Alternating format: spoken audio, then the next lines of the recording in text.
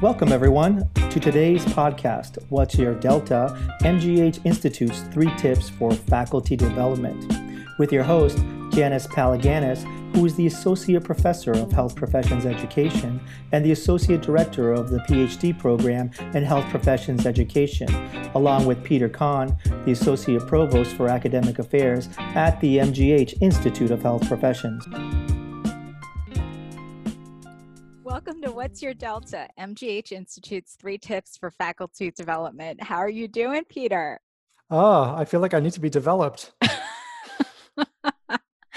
Right now, we are podcasting in the middle of the 2020 coronavirus pandemic, and we are doing it over Zoom.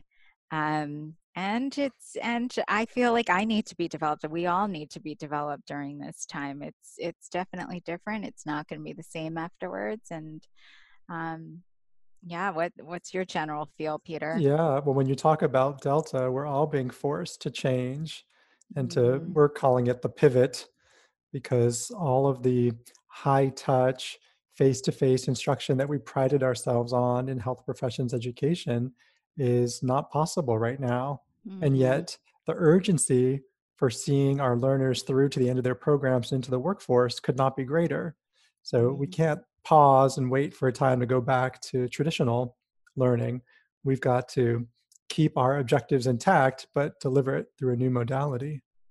I love this idea of pivot. I mean, I just feel like the pandemic, forced in a way a reformulation of things that were going to occur over the next 10 years, but would have been slow to occur.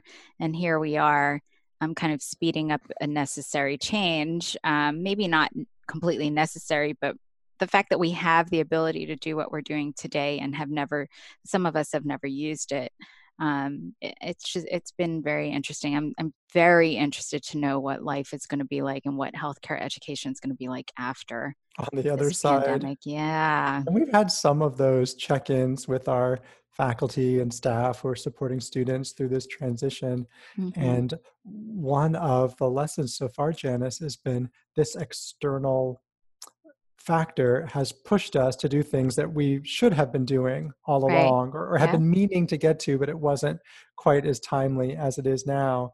And I think about our forays now into telepractice as a way to keep clinical hours for students. That's something we've been talking about for such a long time, but really hadn't had to pursue it with such depth as we are now. Online anatomy, things that we know are good for learners, but we had access to cadavers and prosections before. And so why invest in a new technology? And now we're doing it very, very quickly. So what I think would be helpful for our listeners is if we could talk about 3 tips because I think a big pain point for health professions educators right now is being asked to take their in-person courses online and converting all of that to an online environment, which we all know is very different. And it hits a very real source of discomfort in educators. So I am eager to hear, Peter, what your tips would be for those being asked in an immediate sense to convert their in-person courses to online environments. The first place where we've begun, and I include our team of instructional designers, technologists, librarians who've been working with faculty to make this pivot, is to think about synchronous and asynchronous. Because the way this pandemic hit, it was towards the middle of a semester. And so the first goal was salvaging that term, making sure all the courses completed and students garnered the necessary credits. And that often meant just continuing what you had been doing and switching it to a Zoom platform or Adobe or using the learning management system, but keeping the same hours, the same assignments, because it was too late to change anything. Now, we're talking middle of April, and the focus is shifting to summer, which will be online from the start. And now faculty have the luxury brief luxury of thinking about, okay, how do I conceptualize an entire course online, not just continuing one out in this case of a emergency, and realizing or having our faculty realize it can't just be Monday, Wednesday, Friday from 10 to noon on Zoom, Uh-huh. because that's what you were going to do in the classroom. Right. So I think I have to just say that I feel very fortunate to be part of IHP in terms of I feel like we are so far along in this hybridization of online and in-person courses, and I've learned a lot working with IHP doing the online courses. I know our health professions education courses are mainly online. We do have some times in the curricula where you would come to Boston and be in person.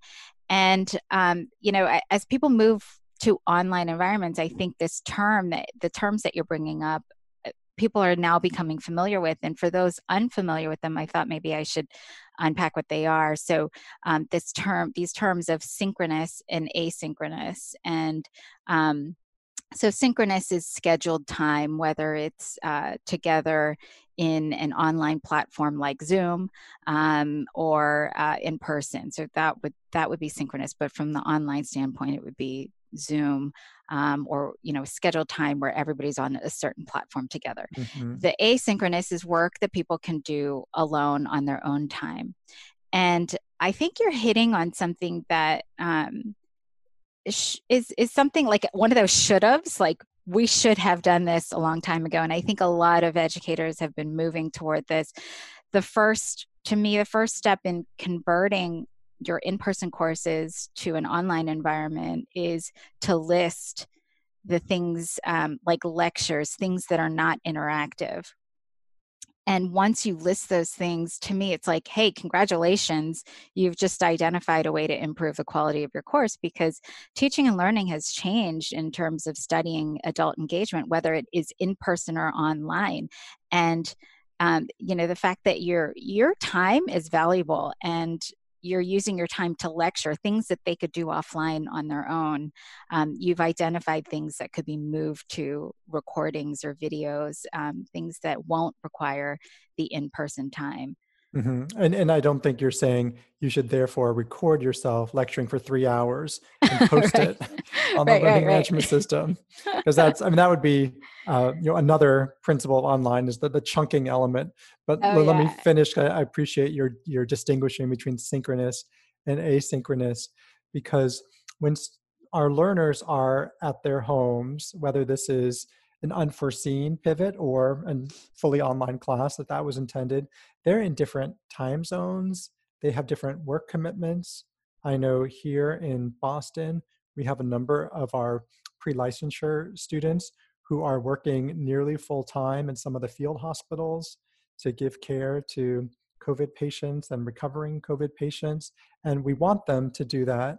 And they may be working on Tuesdays and Thursdays at 11 when your class was scheduled. And so minimizing the amount of required times touch points allows them to maintain their clinical learning while also being respectful of their different time zones and family commitments. So there's that part. And as you pointed out, why not reserve the the live, face-to-face, virtual portion for things that really benefit from having people together at the same Mm-hmm. time?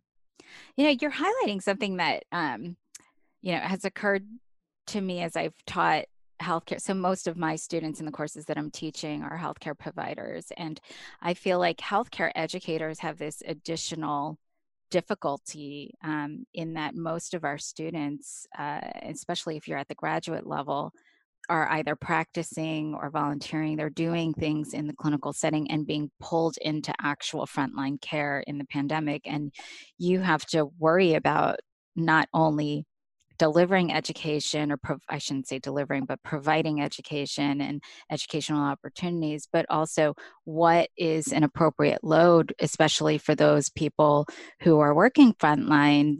I know for the course that I'm teaching right now, I've had to completely develop a whole different track for those frontliners. That's essentially cliff notes of the course, because just for them to be able to catch up, and I don't want to add to their, stress levels, because it's already a high stress time. Yeah, and you wonder, maybe after the surge has crested, is there an opportunity for those frontline people to bring their experiences into the learning environment and Mm-hmm. reflect on them and build? Maybe, like I say, not now as they're in the thick of it, but I really appreciate the flexibility that you're highlighting. I don't know if this is a subset of tip one or a separate one, but really being compassionate and understanding. And I was a little surprised in my sort of first entrance into graduate health professions education. Some programs still have attendance policies, and if you're sick, you need to produce a note. And I really feel these are adult learners, and uh, we want to treat them as such. And if there's any time to be compassionate and understanding, it's now, and not requiring too many hurdles for people to jump through, recognizing they're the best judges of their readiness to learn. And if they're telling you, either through their absence or through their disengagement, then let them take the time.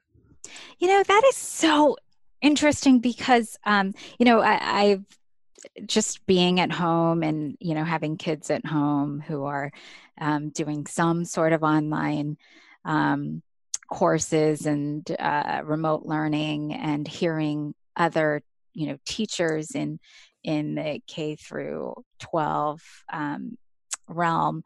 They, one of the complaints I'm getting from my friends who are teachers is that students aren't showing up to their online courses. And I think that that's interesting, because, and I'm juxtaposing this with, I guess, adult learning, but actually tying them together, pedagogy and andragogy here, in that, to me, that's a good, like, kind of mini self-assessment, that maybe you're not creating engaging enough material. Because I have realized, part of my work with Josiah Macy Jr. Foundation over the last 3 years was creating a virtual environment and studying how adults engage in their own learning through online material or platforms. And it's different. It's not the same as in person. Meaning, one thing that we looked at were the recorded videos, the recorded lectures. They do, in fact, I mean, there's a lot of research on this, but they, from our study, they do, in fact, tune out after 7 minutes. The Is that attrition long? rate, yeah, they're just gone. Oh, and it was really interesting. I had this one lecture, and for some reason I had a picture of food and in my slides that I was lecturing, and the attrition rate like just increased. Like, people just left the video when the food like, I don't know if people like went to their It was refrigerators. triggering. But you have to think of those things, because it's not going to be in like what you would do in person, that you could do a 15-minute lecture. You're going to have to find ways to keep people engaged and contain it in one small short video. Well, I'm sure you're the same way. If people send you a link to a YouTube video, and you click on it, and it takes a second to load, and the first thing you see is the amount of time the video is, and if it's like 4 minutes, Yes. they want me to watch a 4-minute video. I don't care how uplifting it is, or how cute the cats are in it. I don't Right. have 4 minutes. Right. And I think, that was a different study, in that there was no dire need for people to change. I think in today's world, people are much more forgiving during this pandemic. Like, they know that whatever material you put out there, that it's new, it's not. I guess what I'm trying to say is, for those educators out there that are scared to get started, imperfect is better than not doing it at all, And I'd or put that in not the having. category of things that we should take away from this crisis and continue to implement. I wouldn't want us to go back to the hard-edged zero tolerance. And I understand healthcare education does have higher stakes than some other forms of learning. And yet they're still people, and you want them to be empathetic and humanistic with the patients and clients they work with. So I've never really bought into that. No, you have to be tough and unrelenting, and the licensure exam doesn't have room for any wiggle room. Uh, that doesn't strike me as the way to produce the clinicians that we would like to have as in our own lives. Yeah. Well, especially in today's world with technology, back in the day, having immediate recall of interventions or, algorithms was much more important. Today, people have ways, are much more resourceful. So I think the skill of being resourceful is often as important as having that knowledge, and so focusing on knowing and the rigor of the knowledge and the algorithms versus being able to deal with pressure, being able to communicate when you don't know something is to me it's realistic in practice today. Well, that's if we talked about synchronous versus asynchronous as one tip, and this sort of flexibility and compassion as another, I think that leads me to a third related point, which is presence in the online environment, because you can't be listening and understanding if you're not there. And there are some, I think that's probably why faculty instantly turn to, well, we've got to have the 3-hour Zoom meeting, because then it's clear that I'm in the class, I'm helping set the tone. And there are other ways to do that in an asynchronous way, and through discussion boards, through video greetings, through messages, individual messages to students, let them know that you're there and that you're still guiding and giving feedback on their performance. I agree with you. I think one of the notions around online education that's existed for decades is that you can't achieve the high touch feel that you would in an in-person setting. And while, I don't think online completely replaces the in-person, you can absolutely create a high touch environment through these things that you're talking about. And it's the responsiveness, the presence. There's different ways to do it, and I think with the online environment, communicating often, like almost over communicating, is important with the learner, because if they're doing things on their own, the last thing you want is them frustrated with whatever material you have. But also, checking in, making sure they're okay with the material. Like, in the classroom setting, you can see when material doesn't make sense to someone, or if something you said doesn't make sense. In the online environment, the need for the learners to meet you halfway is even more so. Like, they need to let you know when things aren't making sense. And so even just previewing your courses with that, like, hey, we're in this online environment. I can't see your nonverbals. And so if things aren't making sense, please reach out to me. And just constantly giving them the opportunity to reach out to you through constant communication is a way that you can create that high touch environment. Yeah. And that is one thing that we hear as administrators in higher education. Students are very cost conscious, and they see a tuition bill, which in their mind was attached to a certain set of learning experiences that are now being altered. And the one thing that's really going to make them howl is if the education they receive is, oh, here's the book, here's the material, just do it, teach yourself, and we'll give you a test at the end of the semester. And I think that's where, at least now, some of the student reaction is anticipating that type of online learning as being lesser quality.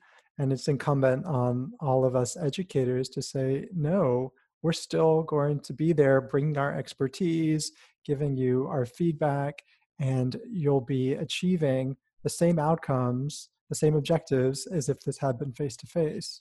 Mm-hmm. And one last thing that I think is kind of a precursor to actually being able to do all of these things is getting over our own discomfort. I think that's one thing that is difficult for educators.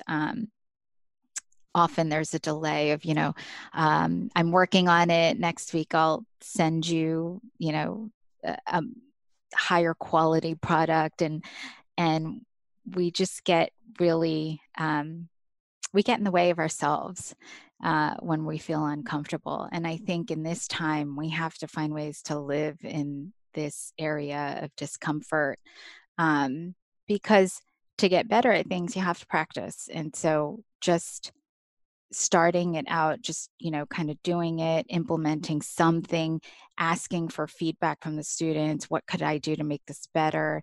They're much more forgiving during this time, knowing that it wasn't the initial intent and that you're doing your best. And so the more you practice, the more you'll get comfortable with it. But that immediate discomfort, it's there, it's going to be there, and the only way to get over it is to really just practice it. Well, and go back to your bedrock principles. This is another way that the crisis has forced us to revalorize our key principles, is that you have to start with, what is the basic objective of this course? What am I trying to get the learners to achieve? And then from that flows a different work pattern, a different means of assessment, certainly.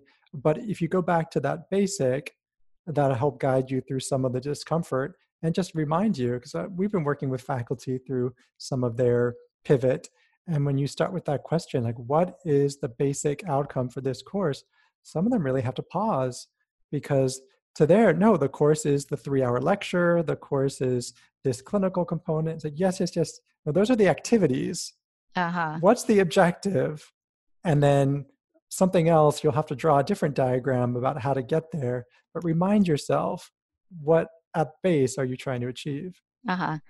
And I think from an online environment, just tagging on to what you're saying here, going to the basics of your own learning too. I mean, for example, I call it practice what you preach.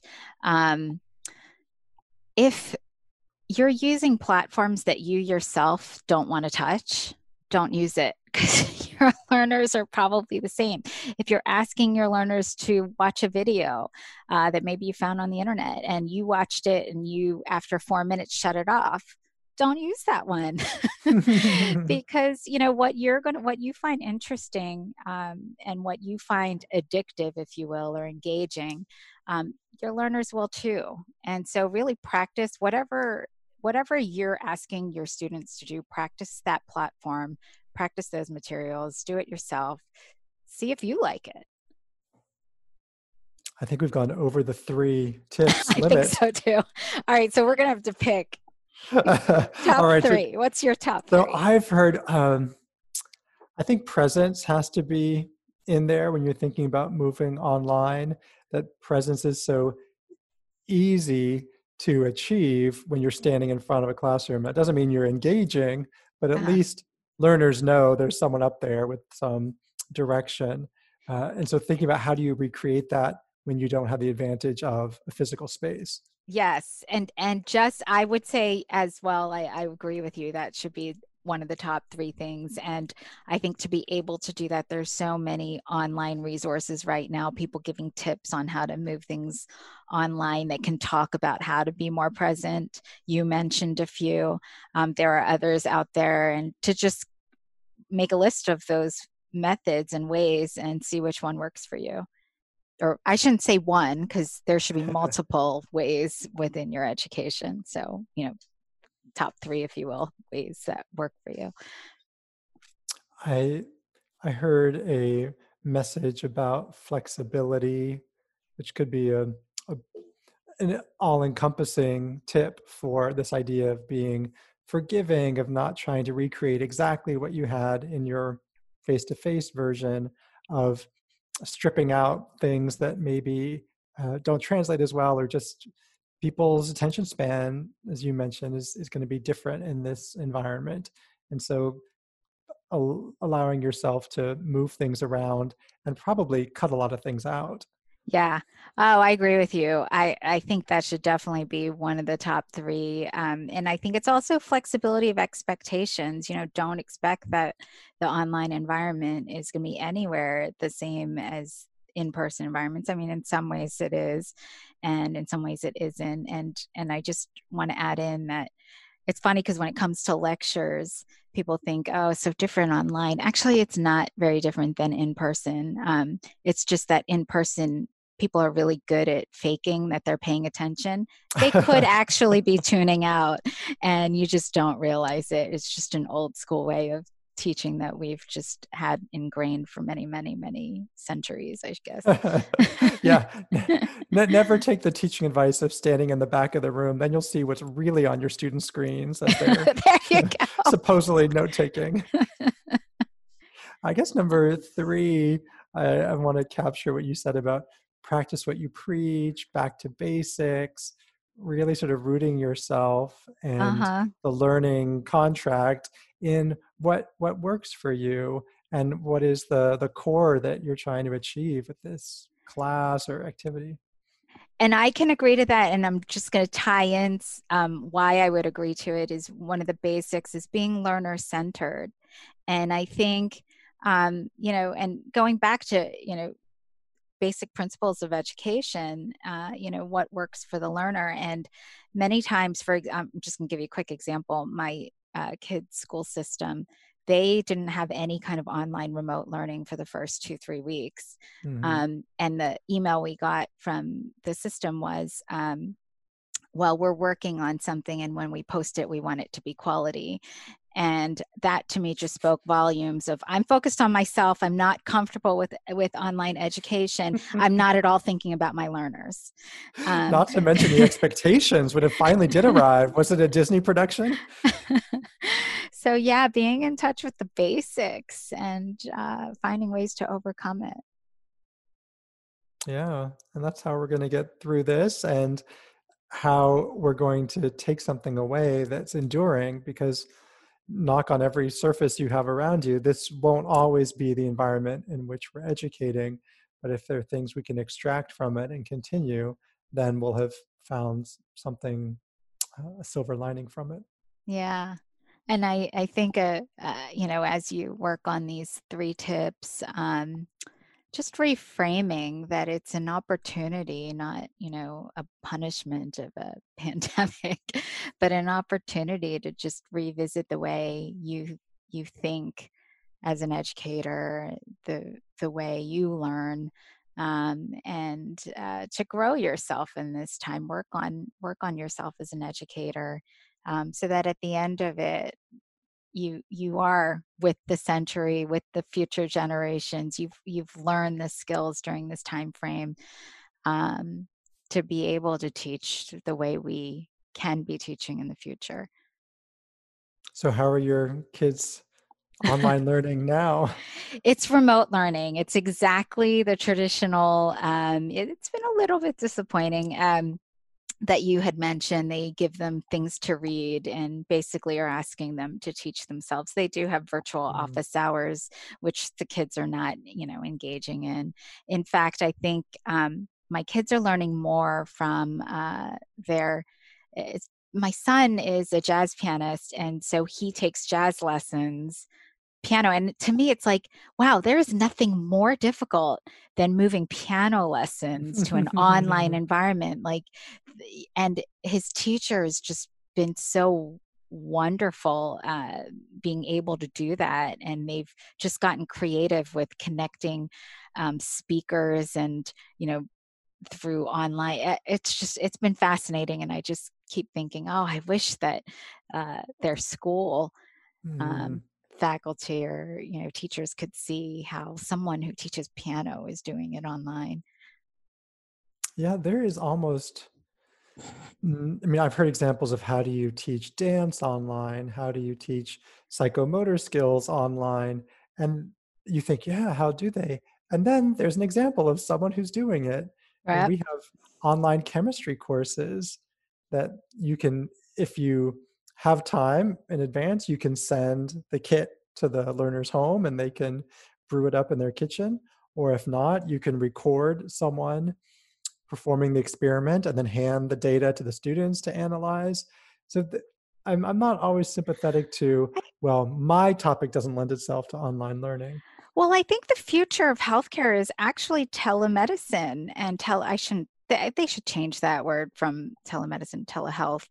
And I think, and some people refer to it as telehealth. And so maybe now is the time to do a rotation on telehealth and have the students engage in telehealth because they're going to need to know how to do that in the future anyway. Yeah, I was speaking to a physician at the VA whose entire practice has been turned to telehealth. And he said his patients who come from a very large catchment area and have all sorts of comorbidities and don't always like to drive and park just for a checkup, they're not going to want to go back. They love the convenience of it. Yep. Yeah. And he gets to like peer into their homes, which tells you something about their living conditions and the environment and how that affects their health. That's more information for the provider than you had before. Yeah. So I think get creative, go back to the basics and get creative. It's definitely a good tip. Yeah.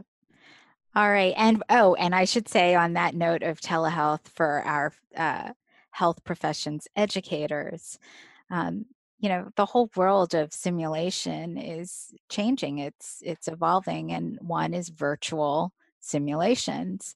And to take this time to learn that and start using that because it will be in your future in education. So so if we could all reframe this as an opportunity to learn and grow ourselves as educators, I think we'll be in a better place after this pandemic. I'll see you there. Thanks, Peter. Sure. Talk to you soon. Thank you for listening to our podcast, What's Your Delta? MGH Institute's 3 tips for faculty development. We hope you come back and listen to our future podcasts with your hosts, Janice Palaganas and Peter Kahn of the MGH Institute of Health Professions.